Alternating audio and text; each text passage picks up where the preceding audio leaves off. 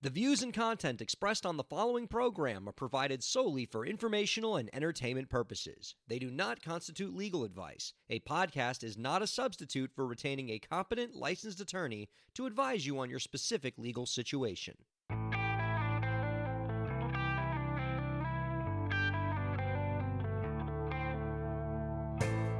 How's it going, everybody? Welcome to the show. You are watching Break the Business, where we empower indie creators and have some fun along the way. I'm Ryan Corella, and it is a pleasure to have you here this week. I am joined by Evan and Elisa. Hi, guys.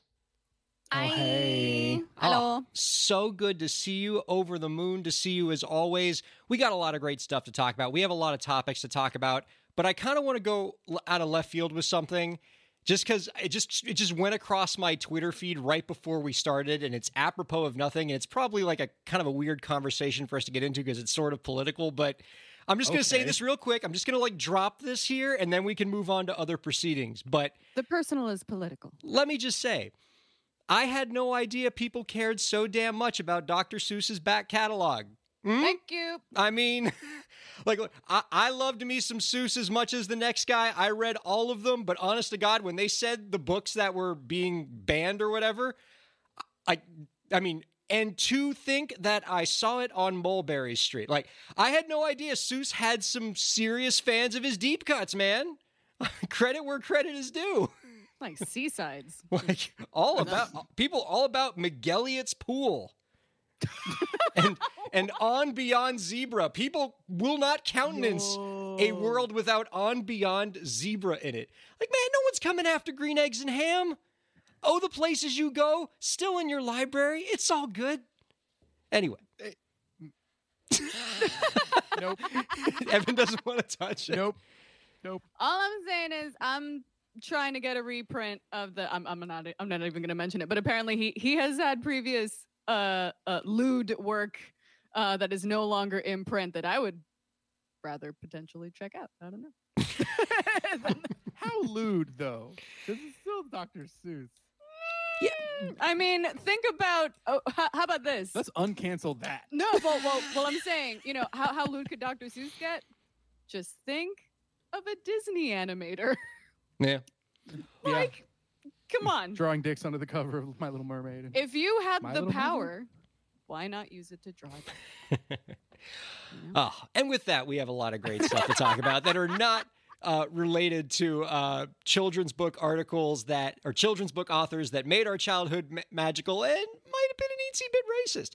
We have other great stuff too. Gal, I'm just saying. Mm-hmm. He knew where the sidewalk ended, and it did not end with problematic depictions of Asians. I prefer coloring books. Our guest this week, a true friend of Break the Business, love having her on. She actually guest hosted the show once, and every time we have her on, I learn so much from her. Katie Zaccardi is going to be joining us. She's a terrific musician. She's an artist coach. She's the host of the Out to Be podcast, which is all about helping musicians build sustainable careers, keeping track of their mental health, not falling apart while creating stuff. And yeah, obviously all the creators on this show have that figured out. So we're not going to learn anything from Katie Zaccardi. No. Yeah, she's all about the self-care. We can certainly use self-care. Speaking of self-care, I almost forgot. We have to bring this up. So quick story for you guys. All right. Lauren, the producer, texted me right before the show came on, and I'm just going to read this text on the air, okay? I'm just going to read it. She wrote, and by the way, these are the kind of texts I want to get. The kind of texts I don't want to get have to do with lawyer deadlines and court hearings I have to go to. These are the texts that Ryan likes. Quote, I am rescuing some baby duckies until I can find them a new home. Any interest in having me set up a duckling cam tonight? And as we saw from the intro to the show, there they are, and they're back. The duckling cam. I mean, we don't even need Katie Zaccardi, right? That's all the self-care you need right there. Look at those precious little guys. You don't need me or you. Oh.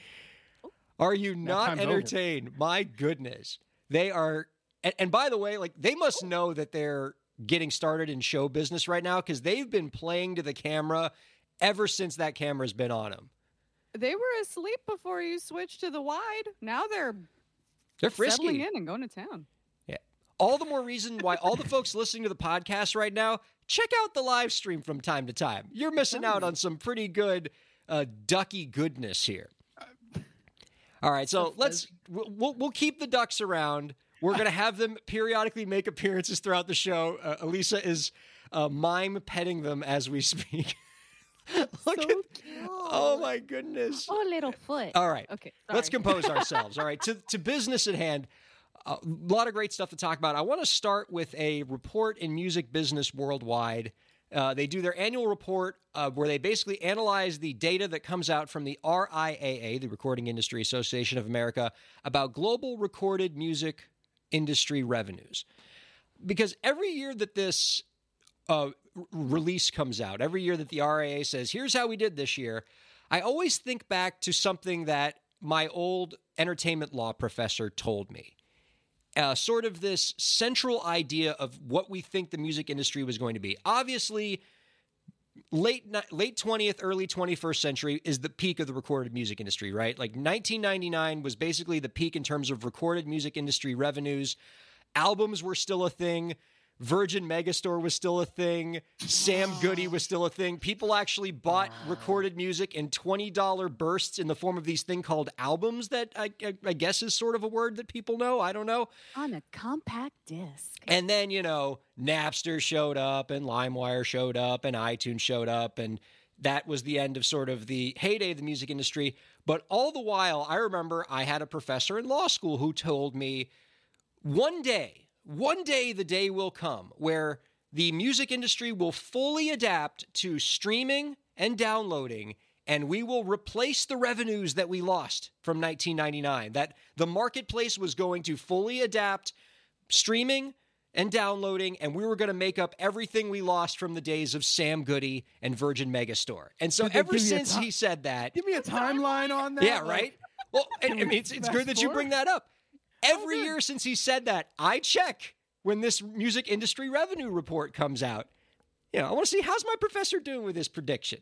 And so far, we haven't gotten there yet. But to my professor's credit, recorded music industry revenues for the last 10 years have been slowly growing. They haven't been to what they were in 1999, but there is upward trajectory. And this year is no exception. So revenues in the recorded music industry up 9.2%. Up to just about $12 billion. And all forms of music streaming revenues are growing, whether it's ad-supported, subscription-based, all of that's growing. There is growth. More people are subscribing. More people are listening to music via streaming. Hopefully we're on our way back to partying like it's 1999 again. Except, here's the problem.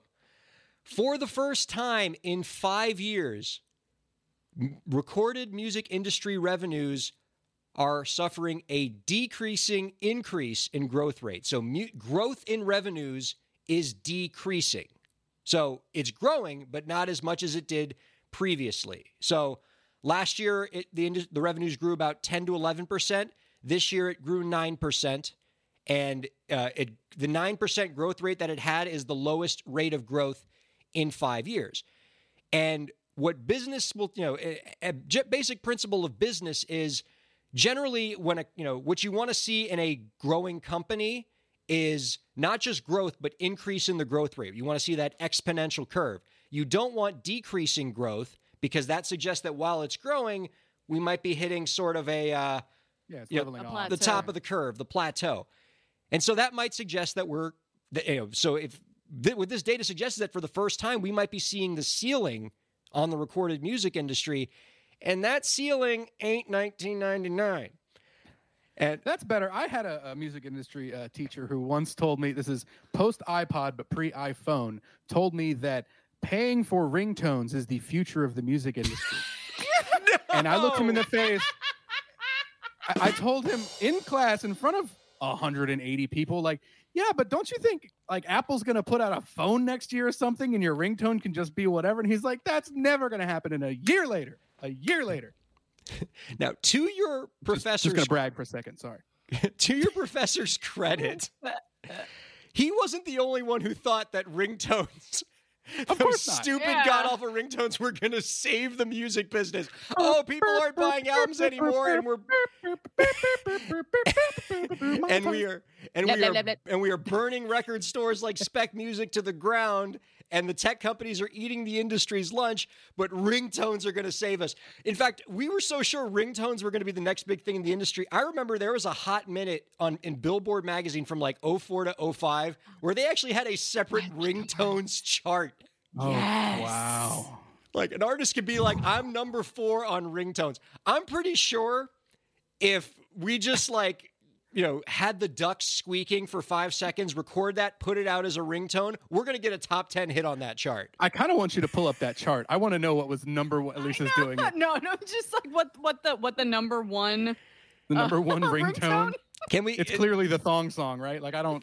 Can we deputize somebody on that? Maybe Lauren. All right, Lauren's thumbs up. She's looking up. She's going to give us some data on what the top ringtones. Yes. I guess this would have been Lauren like 04, 05. In case you're wondering, Delicious. If you're looking for like a nice reference year for when Billboard was ridiculous enough to think that people cared about what was charting on the ringtones chart.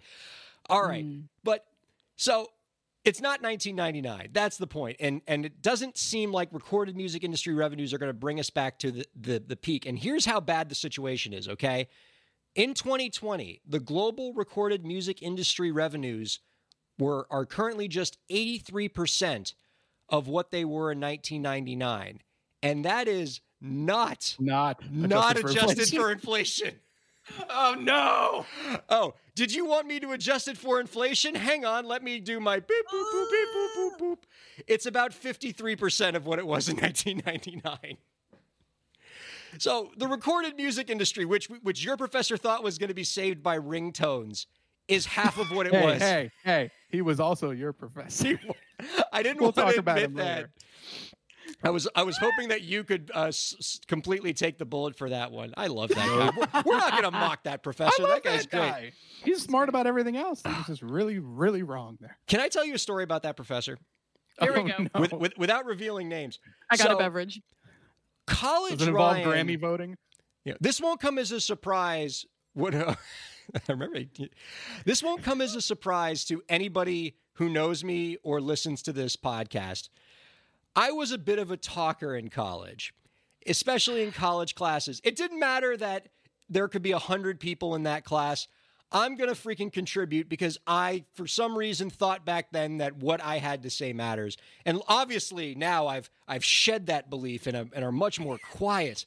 But back then, was I a pain in the butt. And so... And I was certainly that way in this music business class with 90-something people in it with this professor. And so anyway, so that class was, when did we take that class, Evan? Like 10, 12 years ago? More than that? 2006. Yeah. So, oh my God, that's sad. That's upsetting. You upsetted me just now by telling me how long ago that was. Yeah. So, there it is. Here we. Okay. So for the podcast listeners, Lauren just pulled up the top 10 polyphonic ringtones from 05. This chart is bonkers. So. Okay, I like number 3 a lot. Though. Yeah, some of the takeaways from don't spoil it. Like let's. What a time capsule this is. I mean, let's a little bit of foreplay here. Okay, this is like we have to release this time release. Okay, so obviously a couple great takeaways. The fact that 50 Cent is on this chart twice with the number 1 and number 4 ringtone. Now, Evan, sorry, I didn't want to jump on your thing. Tell us about what is number 3 on the chart. It's a full 99-cent ringtone. Number 3 is Super Mario Brothers with an exclamation point. It's just game theme. Beating out, like 50 Cent is number 4, Snoop Dogg number 5, Yin Yang Twins number 6. They're good. They're doing great. They're not Super Mario Brothers 1983 game theme good. 85, I think? 85. Yeah. Yeah. I'm not going to knock this, though. Like, this chart is just one banger after another. I mean... Candy Shop, Lovers and Friends with Lil Jon, The movie right, theme from Halloween? right Yeah. into the Halloween theme, going into Gold Digger by Kanye West and We Belong Together by Mariah Carey. I mean, that's a jog right there. That gets me around the block on a jog, and I had a pretty good time with it. But it doesn't, because they're just ringtones, so it's only like 8 or maybe 16 bars of each one of these Okay, tunes. maybe it's a 100-meter dash then. But if this person is being very awesome, you just assign each ringtone to a different person. You know, that's to make sure his friends call him in order too, because you don't want to get the order wrong. it's $10. I definitely want We Belong Together by Mariah Carey. She's a national treasure. That's fair. Freaking love her. Anyway, so wait, the story about the professor. So 15 years ago we had this class. Smash cut to like about a year ago. I'm walking with a colleague of mine down the hallways of the music school of the University of Miami, and we see that professor on the other side of the hall. And I just whisper to him, if he knows I'm going to go introduce myself to that professor. If he remembers my name, that will tell you how much of a pain in the ass I was, that he remembers me 15 years later from how annoying I must have been in that class. Sure enough, we walked down. Sorry, because I want to just put to this in some context, because I had a ton of classes with him, but the classes that you had with him were like 150, 180 person massive lecture hall halls. rooms. Yeah. Okay, good. And so, that's the context. So, like, obviously, if he were to remember me, that would suggest that I was annoyingly distinctive in that class. Sure enough, I walked down the hall, Ryan Corella. Like, oh, boy. Yeah. So, I mean, you got an A, though, right? Yeah, but I don't think you could do less than that. I mean, just, it wasn't an academically rigorous class, but it was really fun because I got to hang out with you the whole time. That was a fun class. That's true. And I think there were even some classes where like Elisa popped in, and like she didn't even go to our school. No, I didn't even go. I was doing a reverse Mary Had a Little Lamb and following him to school one day. And apparently it was not against the rules. So she actually sang in one of my ensembles once. I did? Yeah, in your music school? Yeah. She would pop into R&B ensemble, and the teacher Chuck was the bed. He's like, hey, come up and sing. Oh, I love Chucky. That's awesome. Oh, I miss Chuck. I didn't even go to that school. She didn't even, I wanted to, though. I got go in. to our school. I got in. Oh, a commenter writes in, shout out to Orion's amazing suit. Hey. This amazing suit is brought to you by my wife's fashion sense and me being too lazy to button a shirt. So that's why there's just t-shirts. That's underneath. why you wear suits? Oh, man, I've been doing it wrong. Well, suits over like a t-shirt, like I'm going to the club after this. All right. Before we go to break and bring in Katie Zaccardi for what I'm sure is going to be a pretty awesome interview, I want to try a new segment here on the show. We love to talk about pop culture on this show. It's our favorite thing when we're not talking about just the complete destruction of the industry in which we operate. We like to talk about pop culture. And I figured instead of sort of identifying like specific topics that we can go into and kind of being stuck in a box there, Elisa had an excellent idea of we should just sort of do like a recurring segment where we just talk about what all of us are watching or what all of us are playing and then use that as a jumping off point to talk about popular culture. So in that regard, let's do it, man. Elisa, what are you watching? What are you playing? What's on the top of your mind right now? First off, thank you so much for giving a lady credit for her idea on Women's History Month. Thank you very much for doing that. Appreciate it. It's so rare. It's just, thank you. But yes, so I like to bounce back and forth between a bunch of stuff. But lately, Evan has actually gotten me into this, and sorry if I'm stealing your gig, but there's a game, by the way, Xbox Game Pass, one of the best deals in all of gaming, by the way. Yep. Game Pass Ultimate is fantastic. And I've actually gone through and downloaded a couple of things that were just on Game Pass and discovered games that I didn't think that I would enjoy. So the first Hitman is on Game Pass. Good because game. Hitman 3 just came out. And so I was like, I don't know if I'm gonna like this. And I'm sort of like, on a scale of like 0 to slapstick, like how silly can I get in this game? Because for those folks that are unfamiliar with Hitman, you basically are an awesome assassin. You get a contract and you have a couple of targets and you have to go get them. And then they place you in a situation and you have to figure out using all of this stuff and the elements and tools at your disposal to try and take these folks out. And it is It's dense. Yeah, it is. It is less, really cool, awesome shooter. It's less James Bond that I'm doing here, and more like, Mr. Bean in a spy suit. It's kind of the way that I end up playing this game, and it's great, and I can't wait to revisit. I'm on the very last level of the first Hitman. If it's the original Hitman, I'm guessing the graphics can't really be that realistic. So you must feel like you're just shooting polygons, right? No. It's Hitman 1 in the sense that there's a newer trilogy. Yes. So they just put out Hitman 3 in the new trilogy. In the new trilogy. It's only 4 or 5 years old or something like that. The commenter writes in, it's like Burn Notice, except you keep your job and your hair. Of which there is none if you're Agent 47. I was about to say, yeah. But it's so much fun. And at first I was like, Ryan, as you pointed out, being a talker, I too am a former burnout, gifted kid who is not a fan of failure. And so I was like, if this game is going to be too difficult, then I'm not going to have a good time. But you could do just the silliest things in this game, and it's so much fun. You murder your targets with a soup can. I mean, yeah, it's always you could throw apples, cans of soup at people. Like it's great. You always struck me as having somewhat of a cozy gamer streak, Elisa. I mean, like the Animal Crossing and things like, that kind of stuff. Like, you don't mind killing and shooting? Oh, hun. I cut my teeth on Carmageddon and Doom and Duke Nukem 3D, baby. I sold Bulletstorm full clip edition for a gig, and that was some of the most fun I ever had in my life. It explains But a yes, lot. I also enjoy games like Animal Crossing. It's really, really fun. I like long and boring games. Yeah. I spent probably 4 hours today playing Flight Simulator 2020. Wow. Yeah. You're one of shout out those to the people. Flight Sim I am. folks. I've always been one of those people. And I went back and watched like a history of Flight Sim video on YouTube. And it's like, yep, had that one. That one came out like 89. I can't even tell that's a plane, but I'm flying it for sure. No, the new one is so good. I don't even have a joystick anymore. I had to get rid of it because it was broken. I've been playing on an Xbox controller on the PC. But that game is incredible. And I'm learning all kinds of things that I'm probably never going to get to use unless I'm a millionaire and I can buy a plane. But I can do ILS landings into Dubai. No problem. Like it's ridiculous. It's the really kinds cool. of things that I'm learning that have no practical application. Yeah. Which is kind of how I've spent my life. Commenter writes in, are we going to see a comeback of the band name segment? I love band name ideas. I love where your head's at, commenter. Send us some band idea pictures. We will bring it back. Absolutely. I mean, that segment was a huge hit for the 5% of the folks who actually watch this podcast instead of listen to it, but absolutely.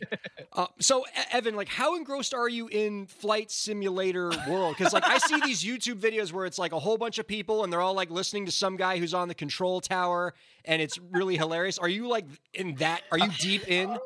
So I'm not talking to live air traffic controllers. That is usually a paid service. And I don't have any money. So there is air traffic control built into the game. But the fun thing for me is just figuring out, I know how to operate a Garmin 3000 GPS, all the glass cockpit electronics inside of a plane. And I had a problem trying to figure out something in the sim. So I just Googled the manual and looked it up and answered the question. The sim has gotten so good that I don't need to figure out the answer in the sim. I can just go to the real Read life. the actual manual for the thing that exists IRL. And it's still glitchy and it's still broken to its own extent, but it's absurd how good this has gotten. They're not joking with the flight simulator. No. I will ask, because we have a friend yes, who has a plane. my buddy Leland just bought another plane. He had to sell his last one. He just bought another one today. If for whatever Monday. reason he had like a bad Taco Bell emergency, could you like fly the thing? Absolutely. Oh my God. I am confident. No, and the funny thing is, like, if you tell that to a real pilot, they're going to laugh at you. I've never flown a plane. The feel is totally different from the simulator, but I know how it all works. And if it gun to my head, could I land it? Yep. Wow. Yep. Definitely can. It ain't gonna look pretty, but I can do it. So both of you ought to be ashamed of yourselves, because I'm asking you what you guys are playing, and what are you guys throwing at me? A bunch of games that are like a decade old. Not like me, who's been obsessed recently and replaying Phoenix Wright Ace Attorney. What is wrong with us? Like, we're all playing the old games. Yeah, but you're playing into your own stereotype, right? I know. Are you learning anything? I mean, kinda. Look, we play Rocksmith. We have no room to talk. That's true. Phoenix Wright, much like how I imagine playing, some like flight simulator might be frustrating if you're a pilot, except that game's actually pretty realistic, so maybe that's a bad example. There are a few things more frustrating than playing Phoenix Wright Ace Attorney as a practicing attorney. And by the way, so just to explain how this game is, it is like super, almost horrifically, like Dr. Seuss would have made this game Japanese, like just really stereotypical kind of anime sort of game. And you are an attorney, but you live in like this really weird world where like the Bill of Rights doesn't exist.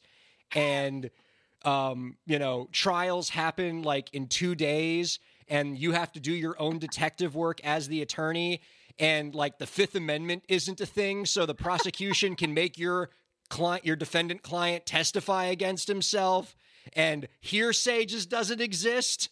And but it's such a it's so ridiculous. And as an attorney, if you can just like tamp down all of your legal training and the degree that you had to pay way too much money for, there is something really satisfying about watching this 32-bit character like just shout the word objection and like point with like, yeah. And by the way, because this game is like, because it's like, the sort of a stereotypical Japanese game, like all the characters are like super ripped, except for the female characters, which are like almost unhealthily stacked. Yeah. And just like completely unrealistic body proportions. Like you could write a whole dissertation, Elisa, about how troubling the characters are depicted in this game. But like, just like to watch him sort of, point and just go objection. And it's so satisfying. And I mean, it's just a silly point and click game, but I'm probably going to keep playing it just because you get super into the silliness of it. Okay. I guess you don't get to have any fun like in an actual courtroom, huh? No, I mean, so it's nice to just throw a chair every once in a while. That's absolutely true. I absolutely have Sam Waterston Law and Order envy, like, because I'm not a trial lawyer. If I ever set foot in a courtroom, I've done something really wrong and I'm probably in handcuffs. I'm a transactional lawyer, so I don't get to go to court. I've done one hearing in my whole life. It was a 5-minute hearing. I lost. I'm never doing it again. And so, yeah, I absolutely get to sort of live out, my crazy attorney trial fantasies through this video game. Absolutely. All right. Well, then it's successful, I suppose. Yeah. But it's so completely ridiculous. A commenter asks, what's the Fifth Amendment about? Yeah, that's you can't testify against yourself. You can't be forced to testify against yourself, I should say. And in this game, that doesn't exist. So the prosecution's like, I'm calling your defendant to the stand. You're like, what? Come on. I object? I object? No? Yeah, but you can't push the objection button for that, apparently. Oh. Katie Zaccardi coming up next. Thanks for watching Break the Business. Don't go anywhere. Ryan Corella here. I hope you're enjoying the show, and I hope that you're getting a lot out of it. I do what I do because I care about creators like you. A lot. I've dedicated my career to helping creative professionals, entrepreneurs, and organizations move forward. I do it by hosting this program, and I'm also proud to do it in my legal practice. If you're a creative professional looking for solutions-oriented legal services to help you further your goals, I'd love to help. My firm RKPA does contracts, commercial law, copyright, trademark, and more. Visit rkpalaw.com to learn more. That's rkpalaw.com. Ryan A. Corella, PA, Miami, Florida.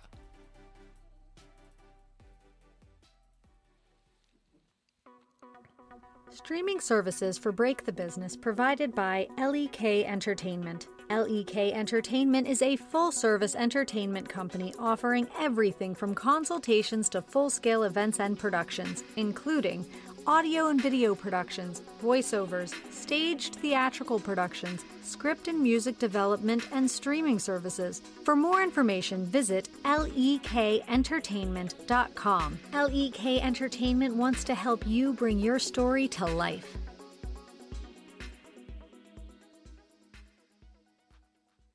Thanks for supporting Break the Business. If you have a question or topic that you want us to discuss, email us at breakthebusiness@gmail.com.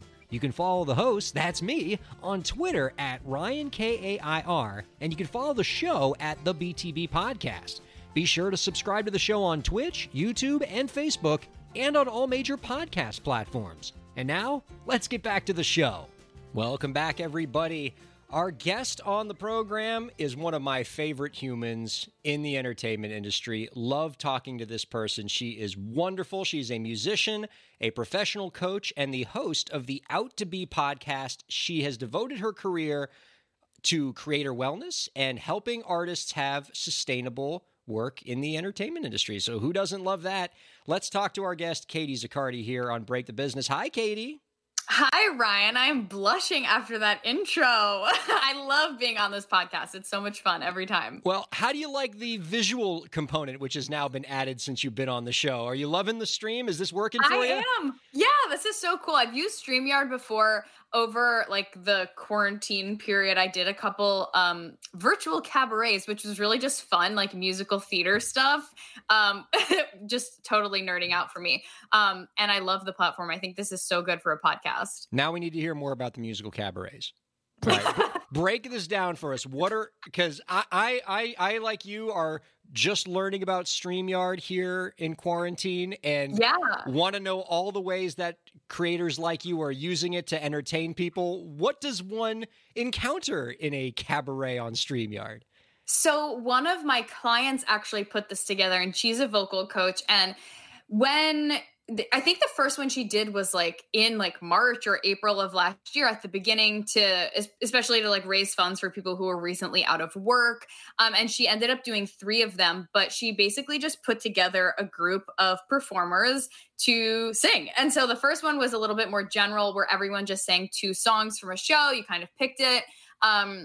The one in June, I think, was similar. And then in October, we did one that was Mean Girls / Halloween themed. And that was really fun. So I sang the song Sexy from Mean Girls, the musical. And I sang like some Avril Lavigne. So we really like took it back to 2003 and really just like embodied some musical theater and pop. Very on brand for what what you guys were talking about earlier with like the ringtones, just like getting into that vibe. But yeah, it was a great way to just, number one, for me, like it was really just fun, but get performers performing again since people weren't really able to do that, and to raise money for the people who were performing in it and for causes as well. So it was really fun. We used StreamYard to do it. That's lovely. It's so great to hear about how creators are using these new platforms, finding new ways to not just entertain people, but also, it sounds like from what you're saying, to craft a sense of community among performers, keeping you guys together, keeping you guys working with each other. Gotta love everything about that. Katie, one of the reasons why I like having you on, and I think particularly with what everybody's going through right now, it's all the more appropriate, is your expertise in helping creators build sustainable music careers, embracing wellness, practicing self-care. As we were saying before you came in, obviously everybody on this stream right now, all your co-hosts, we're all experts and have no problems with our wellness. We are so sustainable and never have ever had any issues. But there might be others out there who could use a little help. Bring back the ducks. Yeah, bring back the ducks. We need. We're Yeah, good. there we go. So We're good. this is our self-care, by the way. We have this duck cam. Oh my gosh. Our producer is currently taking care of ducks. In fact, not that we want to upstage Katie, but can we put the ducks in the lead spot there? Because not that you're not wonderful, Katie. You're one of my favorite people in the industry, but I mean, how can any of us beat ducks right now? They're so cute. Yeah, this is our self-care. I should get my puppy in here. I think maybe he could upstage them, but it would be a lot of chaos if I did that. It's a cute off. It's going to happen. All right. That's all. Okay. So, let's keep the ducks. We'll just keep them there for now. They're wonderful. They're making me happy. And while the ducks are hanging out, Katie, let me ask you more about artist wellness, musician wellness. Particularly with what's going on right now in the pandemic, what is a wellness problem that you tend to see creators having the most right now?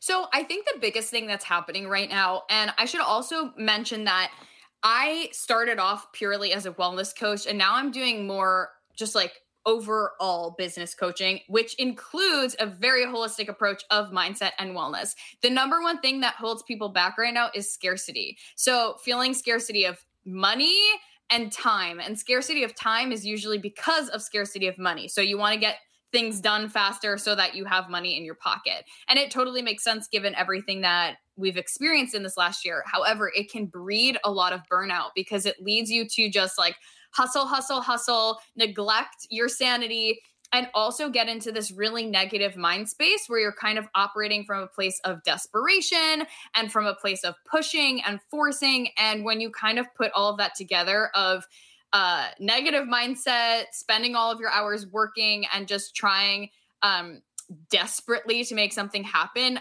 it kind of is not. It's a recipe for disaster. I'll just put it that way. Elisa's going to suffer a neck injury from all the nodding she's doing. I can confirm the thing that Katie's talking about absolutely doesn't help anything. That sound you're hearing, listeners, is our home being hit. Man, because it hit home. I got it. Yeah. I'm in this picture and I don't like it. Yeah. Thanks. Well, I mean, and it's nothing to like be ashamed of, but it is a reality that so many people are facing right now. But I also just want to bring to light that you have the control to change it, right? Like, and a lot of my clients recently have been struggling too with the idea of like, well, if I'm taking on a side hustle or if I'm working on like my music or like my voice teaching business or my coaching business to bring in money so that I can literally survive, but also so that I can support my career as a musician, I'm afraid that I'm going to lose my musicianship and I'm going to kind of stop creating or stop doing what I really want to do. And so the number one thing for me here is that you have the control, whether your mindset feels like it's getting away from you, whether you feel like you're in scarcity and you can't make money, or you're just afraid that you're going to get away from the things that you love. You have the control and you get to take control of the situation and make it a positive one as opposed to one that feels kind of gross and icky for you. To the extent that what a lot of creators might be suffering from, at least partially, is a problem of mindset. How does one get their mindset back into the right place, especially with all the distractions and all the challenges that an artist is facing? How do you get sort of your mind right? Yeah, such a good question.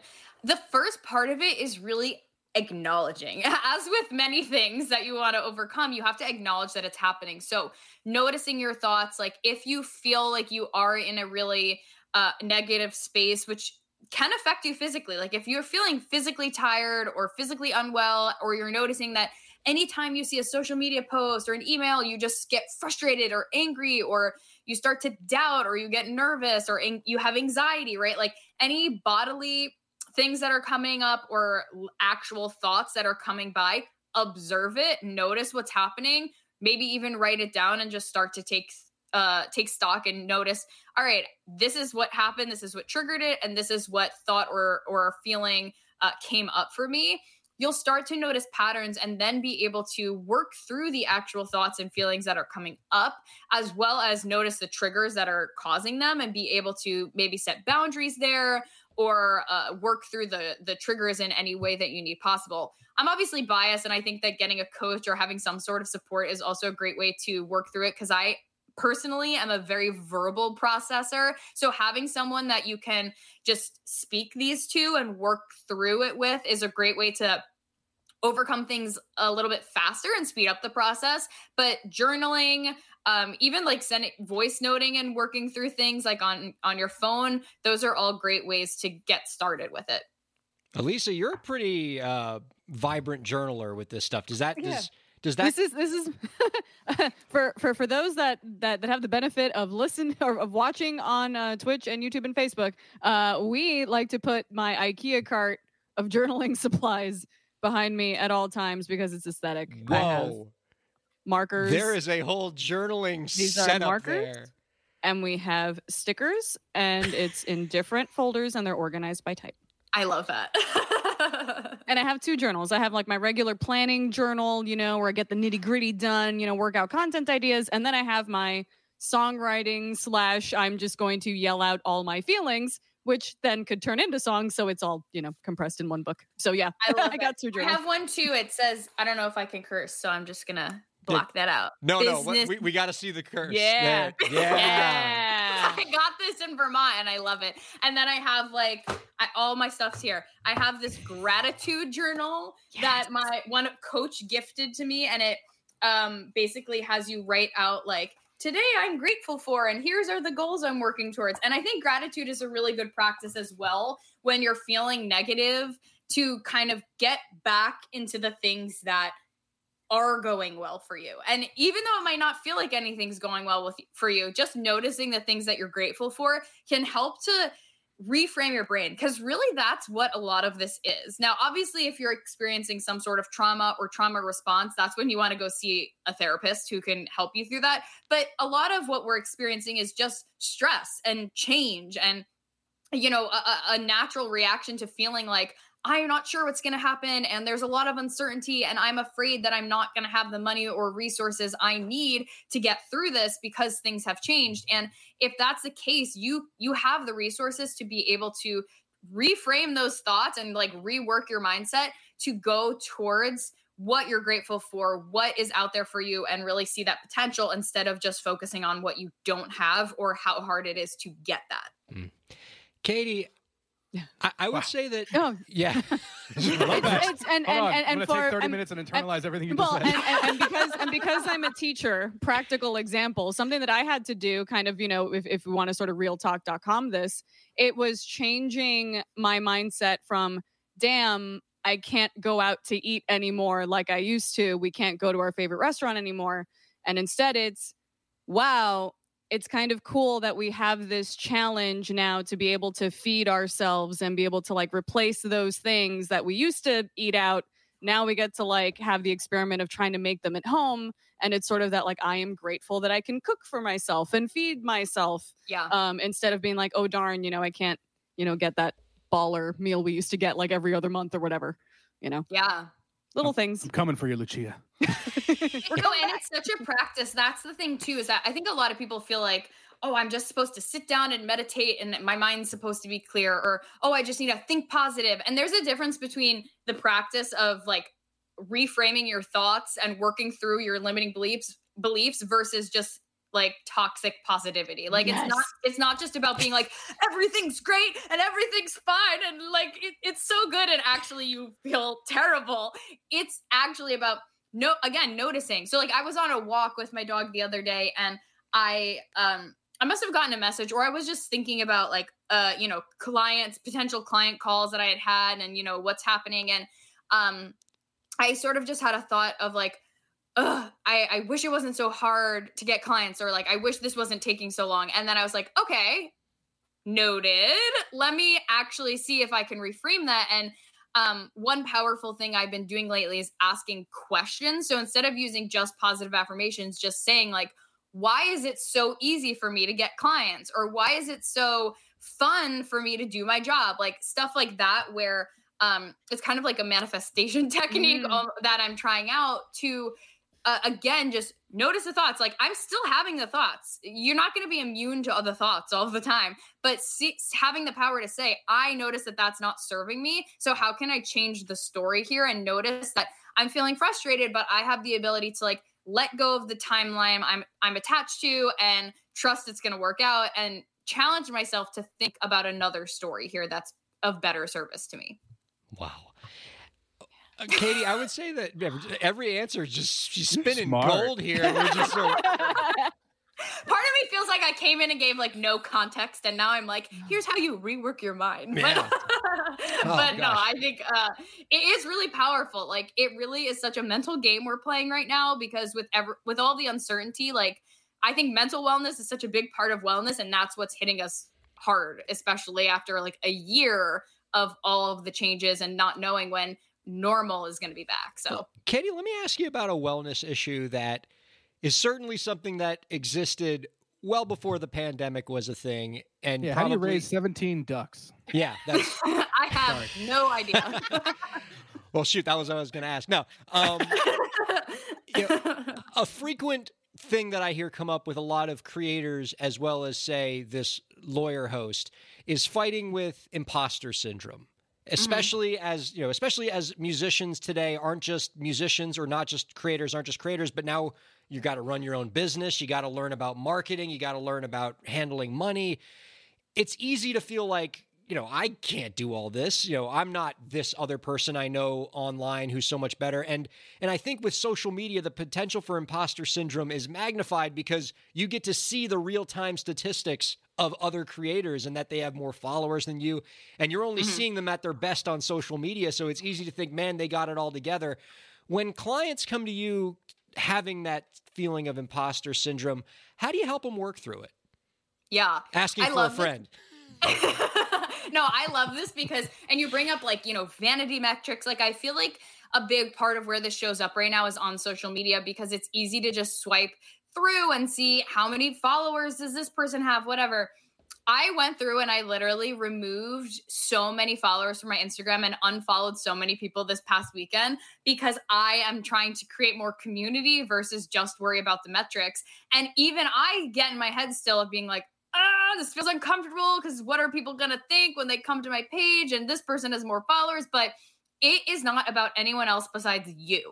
And it's really easy to get into the game of comparisonitis, but the truth is that you don't know, number one, how long that person has been in the business for or doing what they're doing, what their circumstances are behind the scenes. Like, it's easy to look at the face value of what we're all presenting on social media, but you don't know what's in their bank account. You don't know how happy they are. You don't know what they're going through in the rest of their life and how the things that you value are maybe different than what they value. So it's really just checking in with yourself and acknowledging, what are my priorities? What is it that I am trying to accomplish? I know that a lot of imposter syndrome will come up with my clients when they're working on a specific goal and they see someone else doing a totally different goal, but having success in that. And they compare themselves like maybe a client is working on an album and they see someone getting a sync and they're like, I don't know why they're having so much success and I feel like I should be further along. Well, you're not even trying to get your music played. So why are you know what I mean?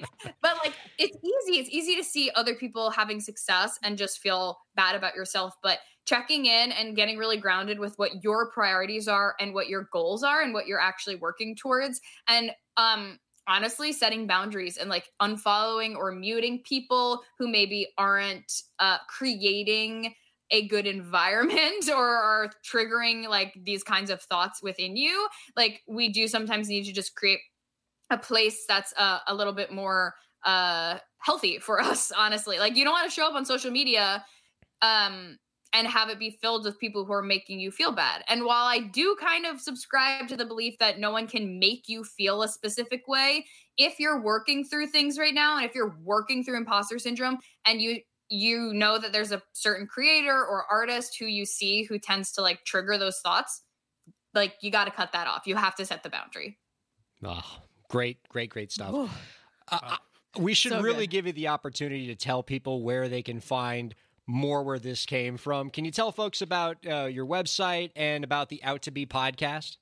Yes. So you can connect with me on Instagram at Katie Zaccardi. My website is katiezaccardi.com. That has all the information about who I am, what I do, and how you can work with me, and the podcast as well. So my podcast is called the Out to Be Podcast.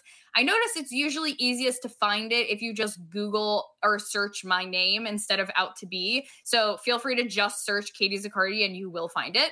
But on the podcast, we talk about a lot of the things we talked about today, music industry and career strategy. If you are a musician, a music teacher, or a music coach, this is 100% for you. We were talking about how to grow your strategy and make more money, or implement a strategy so that you can make more money. And of course, supplementing it with lots of mindset and wellness goodies so that you feel fully supported and you can create a sustainable music career without burnout.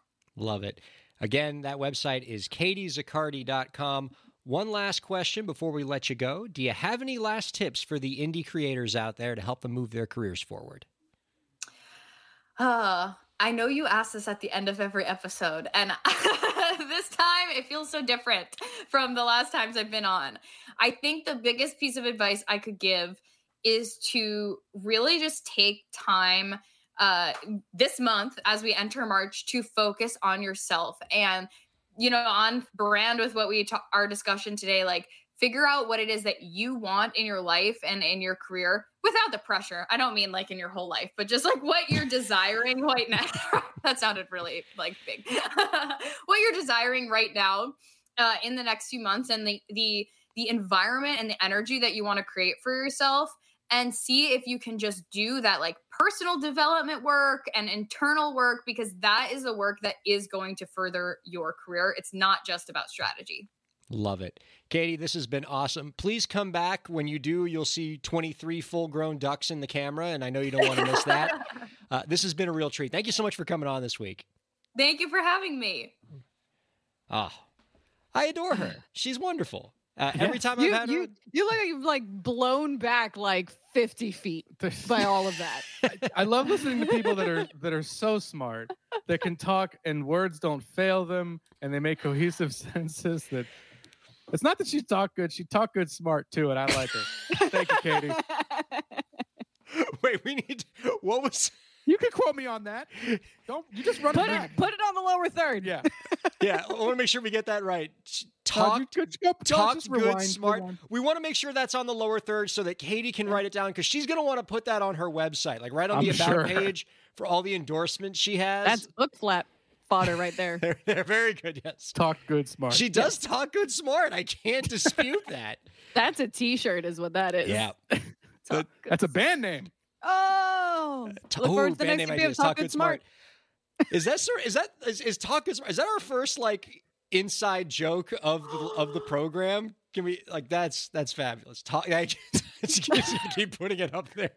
I don't know what's more adorable, the duck cam or Talk Good Smart. She does indeed talk good, smart, and I'm glad you guys enjoyed her as much as I do. I really like talking to her every time she comes on the program. Before we close for this week, I do want to mention that next week our guest is going to be Michael Renaud, the president of Hidden Pony Records and Management. We're going to talk to him about the future of recording agreements. Pretty important, since the recorded music industry is burning down all around us. We should probably figure out how we might fix it. But before we sign off entirely, did you guys watch the Golden Globes this weekend?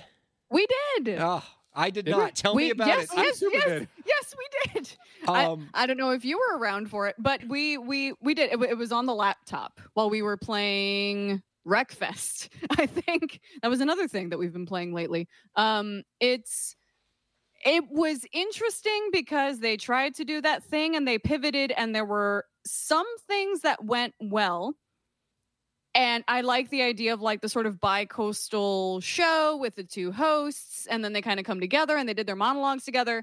You put Amy Poehler and Tina Fey in a room together, just press record and just let them go, and it's fine. It's also great because it was the Golden Globes, who are classically less buttoned up than the Oscars. So it's a good sort of first outing for a virtual show, because you kind of expect the Golden Globes to be kind of a shit show.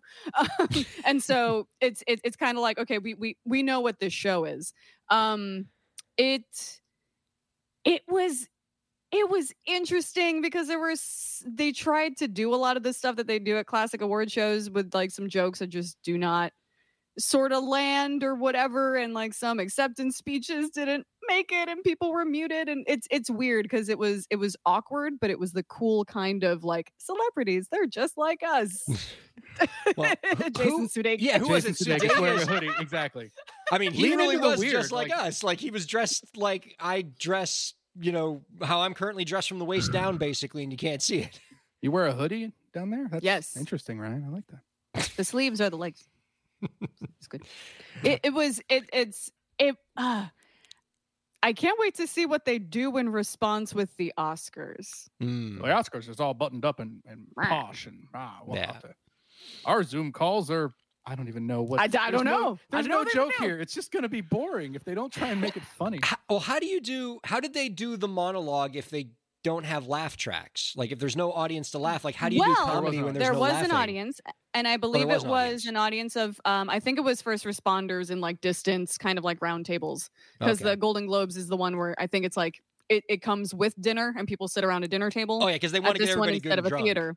Exactly. Yeah. And that's why the Golden Globes are better. Because they're more relaxed. It is a better show. Like, It is a better show. I mean, the Academy Awards are obviously more prestigious, but I think year after year, the Golden Globes are always the better viewing experience. Hard agree. I mean, it's especially because like what Amy Poehler and Tina Fey get away with, or what Ricky Gervais gets away with in terms of content and how close they get to the edge. You can't get away with that stuff at the Academy Awards. And so it does create for a better viewing experience. I did see that one of the acceptance speeches, they were muted for part of it. That's kind of the first one. The first one. And then they were muted, and then you heard somebody very clearly say, "Oh shit, he's muted." It was great. The television. We've reached the pinnacle of television. It was great. Then they went back to the host, and then they immediately went back to the person accepting the award because they wanted to let him give his speech. And I'm like, if they lean into this, things are broken and everything sucks right now. Like it really worked, Yeah. I think that's the first Golden Globes I've ever watched. So I'm all on board. I mean, how were they muted? That seems like such a rookie mistake. Was the program on Zoom? Like, were the speeches on Zoom? Yes, everybody accepting. Everybody was piped. It looked like this, except everybody was on Zoom. Everybody was using their laptop webcams. Now there were some people who came correct. Anna Taylor-Joy. I did see that. Also, the entire Hudson Hahn Russell clan, Hollywood royalty, just like posted up like in one Zoom camera, just like, hello. No social distancing there. That's great. They're related. So some of them had the like, yes, we know we're at an award show. We're going to set up lighting. We're gonna, whatever. And then some folks are, just like, hey, I'm in a hoodie. I'm in my living room, just chilling. But it's great. But I like that kind of chaos. It just seems weird to me that they would use Zoom, because this program, which I think has a less budget than the Golden Globes. I mean, we'll have to get the numbers out to be sure. We don't even do this on Zoom. Like, we've upgraded to like Zoom Plus with StreamYard, where like you at least get nice looking boxes and you don't have to worry about people accidentally being muted, because there can be somebody in the background to make sure you're not muted. Like, they can't at least rise to break the business level in terms of production quality. There was a sort of streaming complaint that's like, it's March 2021. Like, by now, if you have a list of nominees and you can send them some sort of a nice little package that I'm sure every company under the sun has put together some sort of like, work from home expert thing that comes with like a webcam and a nice mic and a nice Facebook portal or something, thing, a little thing. But no. Now, as someone who has produced shows, I'm, if I were producing the show, I would want to make sure that everybody had like the same exact setup, to make sure that all the mics were nice and like all the audio quality, video quality was great.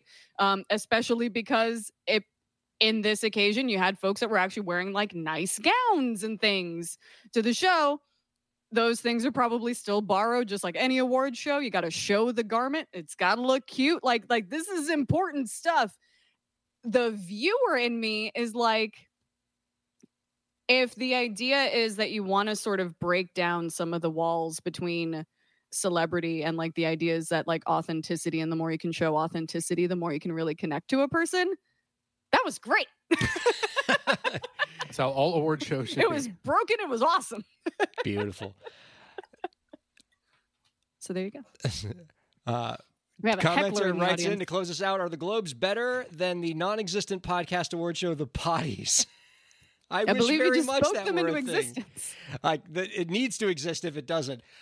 Guys, thank you so much as always. Our thanks to all the listeners and viewers. Let's keep this. Oh gosh, and our thanks to the Ducks on the Duck One Cam. more check-in. One more with the checking with Nap the Ducks. time in Oh yeah, now Duck they're Island. asleep, of course, because we're done for the day. While you all admire the Ducks, let me say you can please subscribe to Break the Business on Twitch, YouTube, Facebook. You can follow me on Twitter at Ryan KAIR. Follow Evan at Evan Lamb Guitar. Follow Elisa at Elisa Rock Doc. Oh God, they're just so cute. I can't focus. All right, we're out of here. Thank you all so much for listening / watching. We'll see you next week on Break the Business. Bye-bye.